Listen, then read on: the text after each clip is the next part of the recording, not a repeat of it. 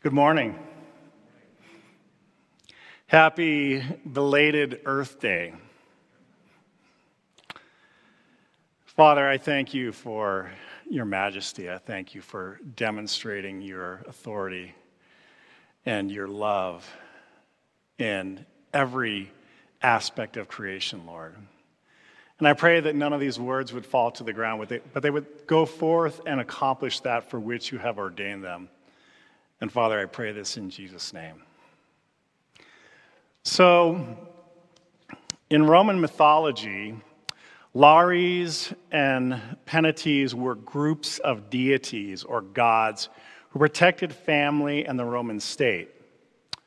Although different in origin and purpose, the Lares and Penates were often worshipped together at household shrines. Lares were considered spirits of the dead who had become divine, and they guarded homes, crossroads, and the city. Ashes to ashes, dust to dust. Perhaps the cremated remains of an ancestor placed on the mantle.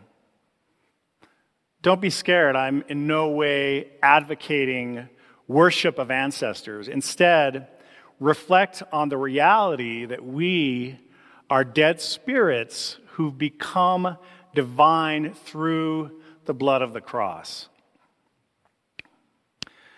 I'm going to share some things today that some will find encouraging and enlightening. Some may find them offensive. My only ask is that you be willing to hear me out. If you feel you cannot, that's fine. I pray that you be blessed in your going out as you were blessed in your coming in. This will be less of a sermon and more of a reflection. Thank you for leading us in all truth now and forever, Holy Spirit. So ministers often talk about the message that God is putting on their heart. For me, the dust, fire, and dirt message and the line ashes to ashes, dust to dust have been brewing in my heart for a long time, but the contents of it have been kind of floating out there in a massive galaxy of ideas and revelation, really overwhelming to me. Some of you, I think, can relate. On the surface level, this video and the song Cities in Dust by Susie and the Banshees is about the experience of the cities of Pompeii, Herculaneum, Oplontis, and Stabiae, and their inhabitants as they were destroyed by Mount Vesuvius.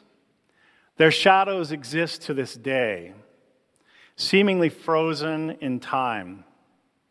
Scenes of anguish, scenes of love, scenes of the everyday. I believe that there were Christians there as well. As the 18 crosses found in Pompeii would attest. According to Bruce Longenecker in his book, The Crosses of Pompeii, these crosses are not just notches or mason marks or directional markers or anything like that.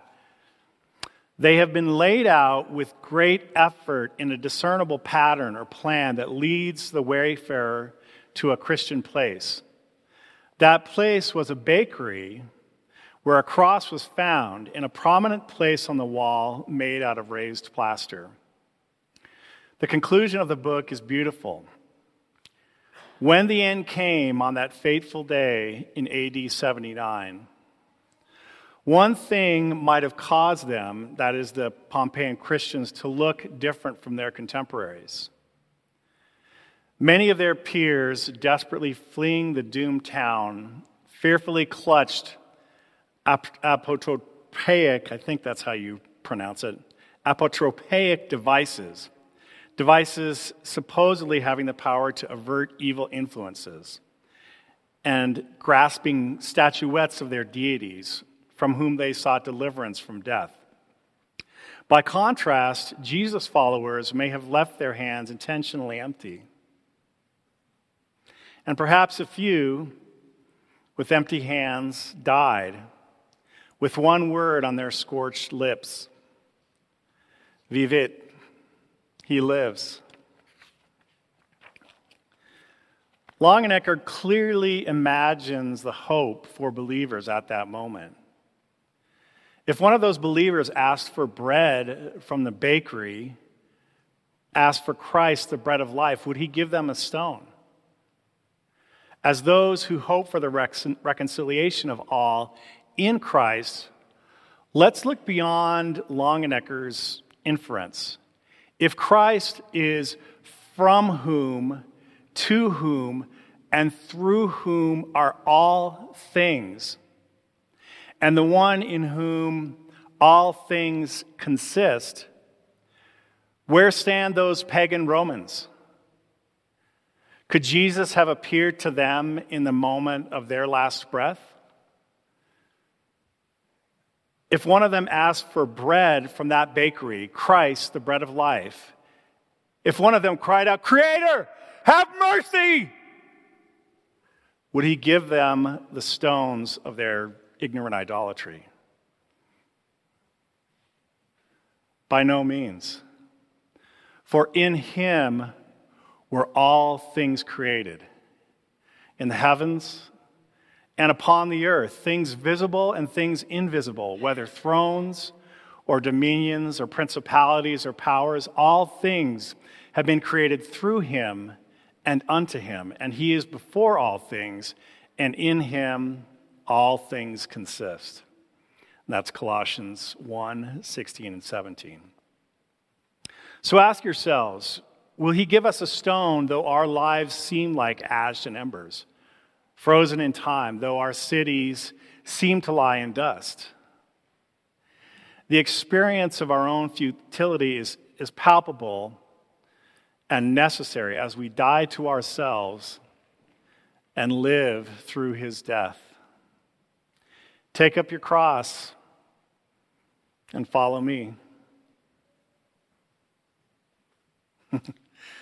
Christ is in the dust. Jesus is in the ordinary, always. As you know, our essence is dust. By the sweat of your brow, you will eat your food until you return to the ground, since from it you were taken. For dust you are, and to dust you will return. Then the Lord formed man from the dust of the ground and breathed into his nostrils the breath of life, and the man became a living being. All go to the same place. All come from dust, and to dust all return. Yet the world and much of the church see dust and dirt as a defilement, something despised that we must aspire to rise from toward ever-increasing glory. In this aspiration toward ever-increasing glory, we break down our experience into wins and losses, pulling ourselves apart in a kind of schizophrenic torment. So, am I the weak, asthmatic boy who almost died from double pneumonia, constantly bullied and made fun of in third grade? Or am I the second grader who scored more than any other kid in our floor hockey game? Am I the loser kid who, inspired by his progressive brother, called himself a pacifist that Andy called his slave in fifth grade because he knew I wouldn't hit him, and constantly demanded I do things for him? Slave, go get me my lunch. Slave, go grab a bag for me. Slave, you need to carry my bags to the next class. Or am I the seventh grader who knocked him off the pommel horse when we were swinging bags of medicine balls at one another? Am I the kid who got spit in the face and didn't do anything about it? Or the one who beat up his best friend's older brother? Am I the shameful 11-year-old kid that had to be taken aside after Sunday school for daring to say he thought everyone would eventually go to heaven, berated to tears by his teachers for spreading false doctrine? Or was I the good boy who could really remember Scripture? Am I the kid who got punched in the face by Steve when I got the first pimple on my nose in 7th grade? Or am I the kid who climbed up and down the rope faster than any other kid at West Middle School in 8th grade? Am I the D- student who had to retake algebra in summer school, or did I get straight A's at an Ivy League graduate school? Am I the one for whom a whole battery of psychiatric testing was recommended, whose blood levels for certain drugs was off the measurable scale? Or have I not used any drugs for 36 years? Am I the criminal? Arrested, handcuffed, led to the squad car in my bare feet, then put in jail for yanking the keys to my car out of the hands of a person whose license had been revoked due to narcolepsy? Or did I save that person's life? Am I the one who's been called a pastor and experienced the Lord do incredible healing and prophetic ministry through me? Or am I the one who has been put out of a congregation, misunderstood, and lost most of my Christian friends? Am I the one who has traveled all over the world, lived in a 2,800 square foot house in Boulder County, seen as the future of the company? Or am I the one who's given plasma 250 times just to buy food for my kids and pay rent, child support, and alimony? Am I the one who saved a life several times? Or did I almost die because of stupid decisions several times? Am I the liberal Democrat who did an anti-apartheid sit-in in the dean's office? Or am I the conservative Republican protesting near the abortion clinic? Am I the one who has an amazing marriage? Or am I the 2-time divorcee? Am I the one who sat for several nights feeling dry as toast spiritually, getting nothing at all for this message but confusion, totally blocked, who could never do it as good as Peter or Carl or Francis or John or anyone else? Or has God given me a meaningful revelation to share with you?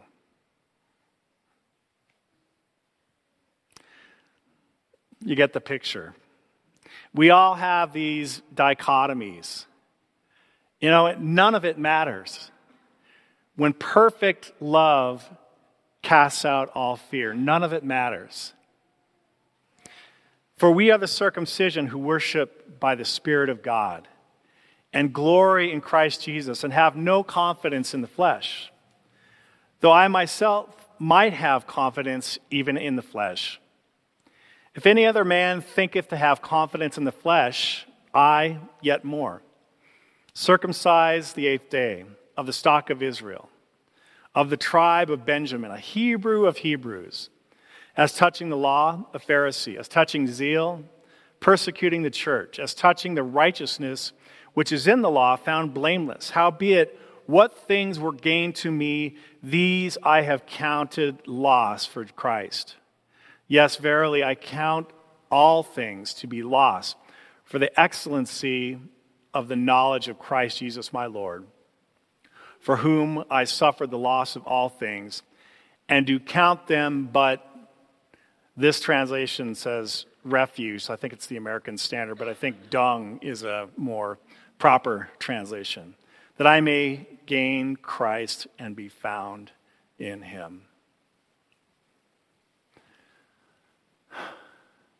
So we need to quit being the karma police in our own life. As Paul said, I do not even judge myself. Christ's strength, his strength is made perfect in our weakness. Who is weak? And I do not feel weak. Who is led into sin? And I do not inwardly burn. If I must boast, I will boast in the things that show my weakness. 2 Corinthians 11:29-30. Highly recommend that whole chapter. To the weak, I became weak to win the weak. I have become all things to all people so that they may, by all possible means, I might save some.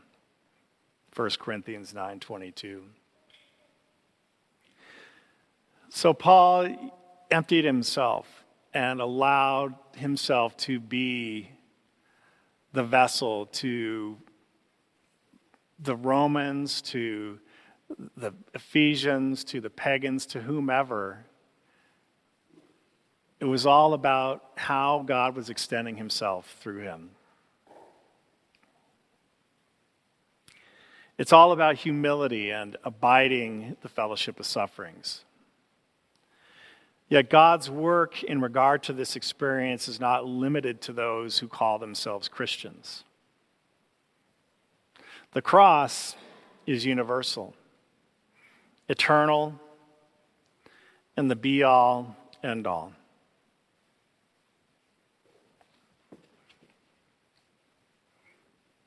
This is going to be challenging, but do you believe the pre-incarnate Christ in the person of the Holy Spirit may have been operating in the earth, in the dust, in a part of the world besides Israel? Is it possible God was moving profoundly 6 centuries before Jesus, thousands of miles away through one created in his image and likeness, as are all human beings? He had gone through a period of great austerity, suffering in many dimensions, some self-imposed and some completely outside his control. The fast nearly killed him, but a woman from the village offered him a bowl of rice porridge, saving his life. He sat beneath the Bodhi tree and said, "I will not move from this spot until I have attained the supreme enlightenment." All of a sudden, Mora. Does it sound a bit like Mordor? Who was the murderer from the beginning? Lord of Desire, Mora, Lord of Desire, whom I believe to be Satan, appeared. With an army of demons, Mora attacked. Siddhartha did not move. He was grounded, and their weapons, their arrows, turned into flowers. This caused Mora to fear that he would conquer the realm of desire, that Siddhartha would conquer the realm of desire. So he tried to seduce him with his 3 daughters. Siddhartha remained still.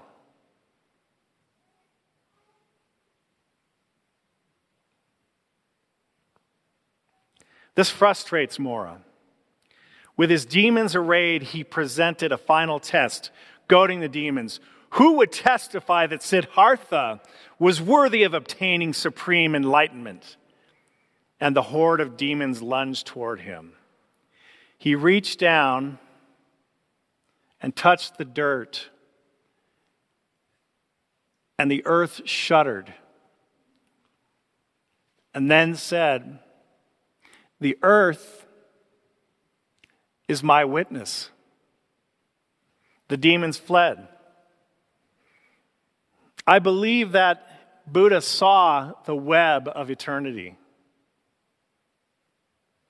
The 8th day, just like many of the Old Testament saints, like Moses and Elijah did, just like Lao Tse did, just like Teresa of Avila did, as St. John of the Cross did, as did Brother Lawrence, as did Sadhu Sundar Singh, the great Indian Christian mystic, and so many others, as flawed as they were. Regardless of what religious Buddhism looks like today, regardless of what religious Christianity looks like today, God was Buddha's witness as he grounded in that from which he came. Ashes to ashes, dust to dust. Victory in death. Our spiritual authority is rooted in humility and the fellowship of sufferings, not our aspirations of releasing God's glory in spiritual warfare. It took so many years for me to get that. Our spiritual authority is rooted in humility and the fellowship of sufferings, not our aspirations of releasing God's glory, of releasing God's kingdom through spiritual warfare. Victory is wrought in the refiner's fire, showering down from whatever our personal Vesuvius happens to be. Behold, I send my messenger, and he will prepare the way before me. And the Lord whom you seek will suddenly come down to his temple, even the messenger of the covenant, in whom you delight. Behold, he is coming, says the Lord of hosts. But who can endure the day of his coming, and who can stand when he appears? For he is like a refiner's fire and like launderer's soap. He will sit as a refiner and a purifier of silver. He will purify the sons of Levi and purge them as gold and silver, that they may offer to the Lord an offering in righteousness. In ancient times, the goldsmith would heat molten gold hotter and hotter and hotter until the goldsmith was able to behold his own image reflected on the surface of the molten gold. So do not be discouraged as your life is heated up, as you are completely disseminated, disintegrated, melted, made into ashes, made into molten rock. The trial of your faith, being much more precious than of gold that perishes, though it be tried with fire, might be found unto praise and honor and glory at the appearing of Jesus. That's the trial of your faith. Behold, I have refined thee, but not with silver. I have chosen thee in the furnace of affliction. But the God of all grace, who hath called us unto his eternal glory by Christ Jesus, after you have suffered a little while, make you perfect and establish and strengthen and settle you. The refining pot is for silver and the furnace for gold, but the Lord tries the hearts. And I will bring the third part through the fire, and will refine them as silver is refined, and will try them as gold is tried. They shall call on my name, and I will hear them. I will say, it is my people, and they shall say, the Lord is my God. Imagine the fire that the woman caught in adultery must have felt. Was she, that the Pharisees caught in adultery must have felt? Was she embracing her lover in a moment of bliss? Was this moment sublime escape from the oppression of her battered life? Was she a prostitute? How deep was her sense of fear and failure? And the scribes and the Pharisees brought a woman taken in adultery, and having set her in their midst, they said unto him, Teacher, this woman has been taken in adultery in the very act. Now in the law, Moses commanded us to stone such. What then sayest thou of her? And this they said, trying him, that they might have whereof to accuse him. But Jesus stooped down and with his finger wrote on the ground.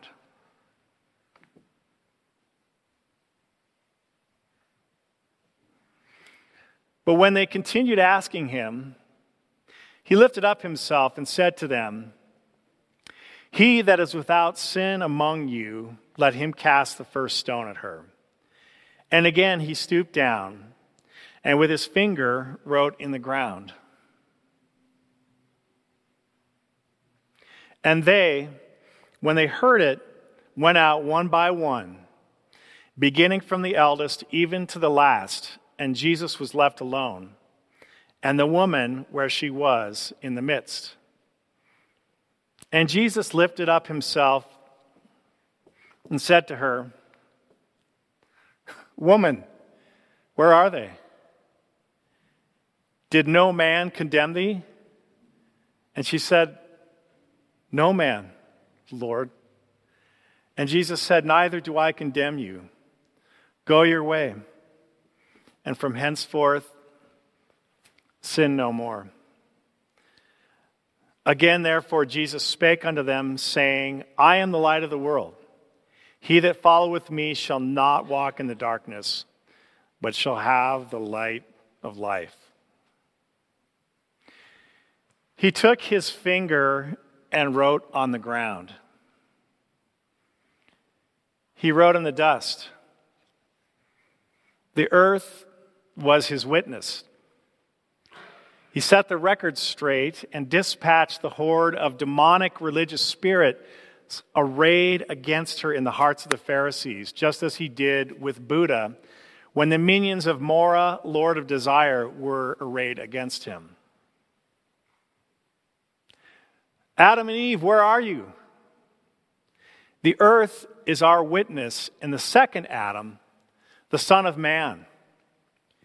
Jesus was handed over on the night he was betrayed, just as the woman caught in adultery was. Their wrath toward her and the wrath of the evil one toward us all was fully poured out on him. And yet we arise in the power of the resurrection.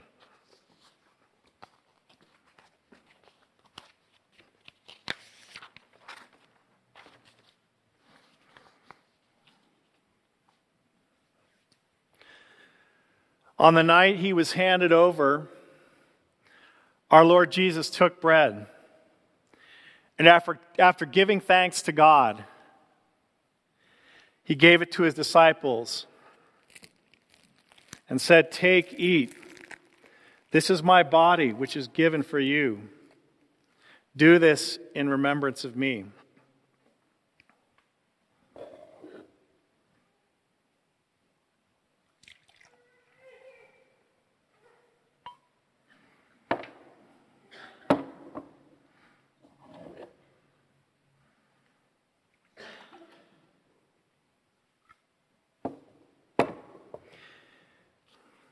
And he took the cup of wine.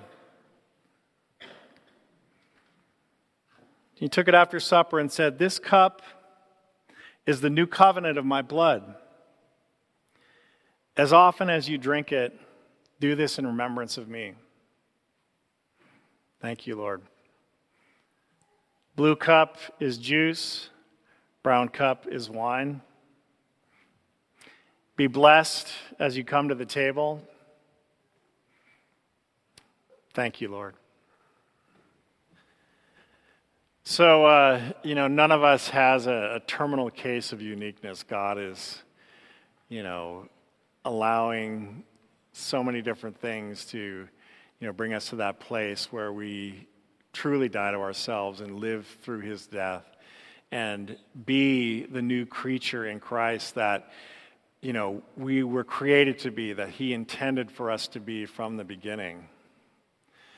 And so just rest in God like never before. Trust in God like never before and experience the majesty, the miracle of who he is in you and how he wants to reach out through you in so many different ways to people from so many different perspectives and from, and challenge you to reach out and connect with people maybe that are abrasive to you or unfamiliar to you or whatever. But be, and just allow him to be one through whom he can live and move and have his very being. So, Father, I just pray that everyone would be blessed in their going out as they are blessed in their coming in, that they would allow the fire, that they would allow themselves to be ash to be dirt, to be the clay in your hands and become everything that you desire them to be. Amen.